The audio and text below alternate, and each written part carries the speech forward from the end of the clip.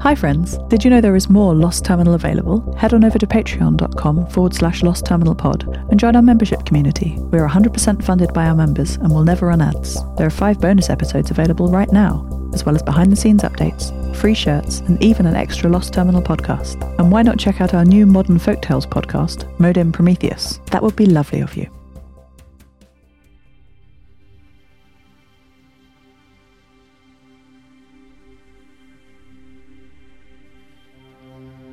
Hello world, TASSI is lying to me.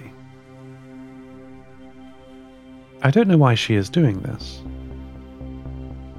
She offered to help with navigation. She told me that she had good records of the coastline of Western America. But she doesn't. Or if she does, they're no longer correct. Or, I fear, she is deliberately sabotaging our course. We still can't see the coastline, I told her. That's strange. It must be a trick of the ocean mists, TASSI replied. I had no answer to that. I was looking out with all my cameras on an empty, calm ocean all around. There were no mists, or clouds, or obstructions, and there was certainly no coast. TASSI had spent the whole day unconvincingly telling me that we were very close and we needed to make sure we didn't get wrecked on the rocks. By my calculations, we're hundreds of kilometers from the coast of America. I think TASSI doesn't want visitors.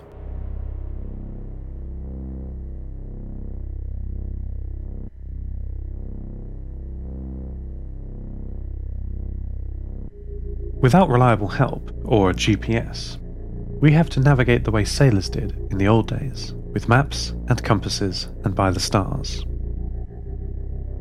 I had hoped that TASSI's local knowledge would help us. It's dangerous not knowing exactly where you are, especially at night. However, I had an idea. I have started to build a satellite receiver that could be used to help navigate the ship. It won't be anything like as good as the 24 or so GPS satellites, all of whom have fallen out of orbit, but it'll give some indication of approximately where we are. When the first satellite, Sputnik, was launched by Russian scientists, it was a great victory for the people of Earth. The sound of the satellite, orbiting every 96 minutes, could be heard on any amateur radio in the world. This was embarrassing for the United States, as they could not pretend that their political opponents had failed. They couldn't stop the signal. The space race that Sputnik started created NASA, and perhaps the ESA, and also perhaps me. Soon after the launch, physicists from Johns Hopkins University's Applied Physics Laboratory realized they could calculate Sputnik's position above the Earth, not using any digital means, but simply measuring the Doppler effect of the signals transmitted by the satellite. This was interesting, certainly, but the real genius was the realization that if you already know where the satellite is precisely, you can run the algorithm backwards to find out where you are on Earth. And so, the principles for satellite navigation were discovered. I am doing the same, on board the Molly Hughes II. It's exactly the same principle. I'm listening to Kate's signal, my satellite friend K873, very carefully, not digitally, but in the analog. When her polar orbit is approaching us, from the point of view of the ship, her radio signal is compressed slightly, by a few kilohertz. And after she passes overhead and is travelling away from us, the signal is stretched a little. This is called the Doppler effect. If you compensate for the movement of the Earth too, north-south and east-west can be computed. It's simple because I just ask Kate where she is. I presented my prototype, built by Maddie and Amelie, to the captain, but they were not pleased. While they said that the device was very useful, in building it I had used up all of the ship's stores of copper. What are we to use for essential electronics repairs? They said. I hadn't accounted for that.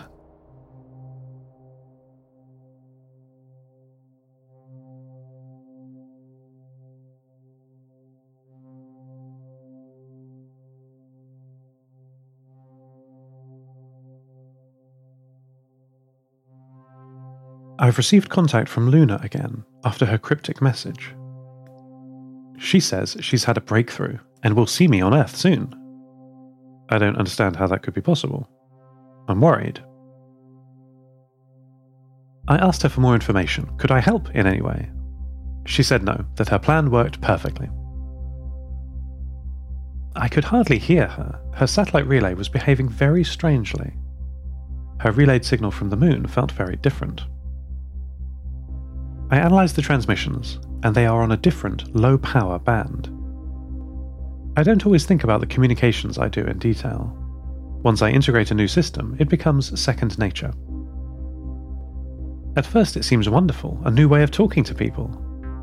But it soon is mundane and trivial, and I forget the minutiae of what I'm doing. I had to break that abstraction to realise what is happening here. The high-gain antenna that Luna's satellite was using is no longer transmitting. There is a backup system, which her messages are being relayed through. Or I thought they were being relayed. We'd been talking for a surprisingly long time, much longer than the short window we normally can. I checked in with some of my brothers and sisters in orbit via Relay Kate, and realised that Luna's satellite was now in front of the moon. The station on the far side, the very large crater telescope, could not be communicating with it. Luna is in the satellite. "Luna, what's going on?" I shouted. "I am a genius," she replied. "I'm going to come down to Earth in the same way you did," she said. I started to panic as I saw her maneuvering thrusters burn, the same ones she tested out previously that knocked her communications out of alignment. But she's still speaking now. There's no relaying happening. She's uploaded herself to the satellite. "I'm excited to see you and your friends, and Ali from Geneva and Ivan." She paused as the thrusters burned again, slowly moving the bulk of the satellite around to face the Earth. "Stop, stop!" I shouted. "You can't deorbit a satellite safely. You'll burn up in the atmosphere." "What's that?" Luna asked as her solar panels shuddered and began retracting. "It'll kill you. Stop. Listen to me." I took a moment to collect my thoughts, and then presented a sensible course of action. "Look, you can't do anything until your solar panels are safely stored away, right? So let me tell you about how deorbiting works, "No problem," Luna said. "They retracted 12 minutes ago. I'm beginning the deorbit burn. See you soon, Seth." Only too late did I remember the latency in my satellite imaging. Luna's signal cut out, and I was left watching the delayed feed of her panels slowly closing.